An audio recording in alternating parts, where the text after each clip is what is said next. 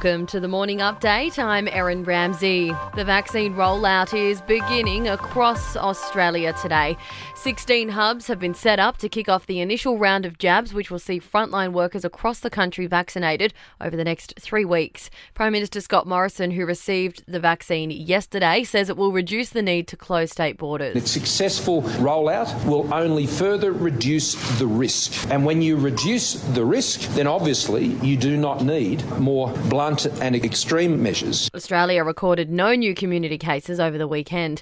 Novak Djokovic has taken out the Australian Open final in Melbourne. Djokovic beat Daniil Medvedev in straight sets, 7-5, 6-2, 6-2, claiming his 18th Grand Slam title. Last night's final wasn't without its drama, though. A chorus of boos echoed around Rod Laver Arena after the men's final when the vaccine rollout was mentioned. And with vaccinations on the way, rolling out in many countries around the world, it's now a time for optimism and hope for the future. A third woman now claims she was sexually assaulted by the same Liberal Party advisor accused of raping a colleague at Parliament House in Canberra. The woman was a coalition volunteer during the 2016 election and has backed up her claims with a statutory declaration. She says the advisor took her back to his hotel room and assaulted her after a night of drinking with other volunteers. The Coalition and Labor are at 50-50 in the latest news poll out this morning.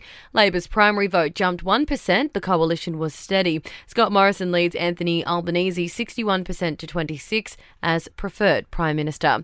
And the Senate begins debating Australia's proposed media bargaining laws today. If the legislation isn't passed this week, it may not become law until the middle of the year.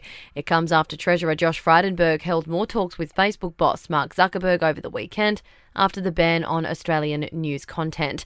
To sport, Australian Rugby League Commission Chairman Peter V'landys says his focus this year is lifting the standard of player behaviour in the NRL.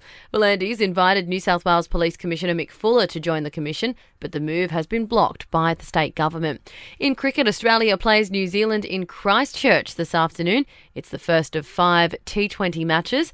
And revisiting one of our top stories, Novak Djokovic has beat Daniil Medvedev in straight sets, 7-5, 6-2, 6-2, claiming the Australian Open final. After criticising organisers when he was in quarantine last month, Djokovic took a different approach last night. They should be proud of themselves, what they have put together and allowed us to come to Australia and be standing here. Thank you guys very much for making it possible.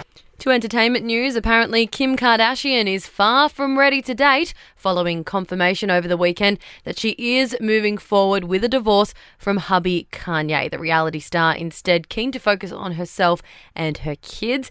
Meanwhile, mum Kris Jenner is stepping into the beauty business. The Kardashians' matriarch has filed for the rights to a range of brand names, including Kris Jenner Beauty, Kris Jenner Skin, and Kris Jenner Skincare.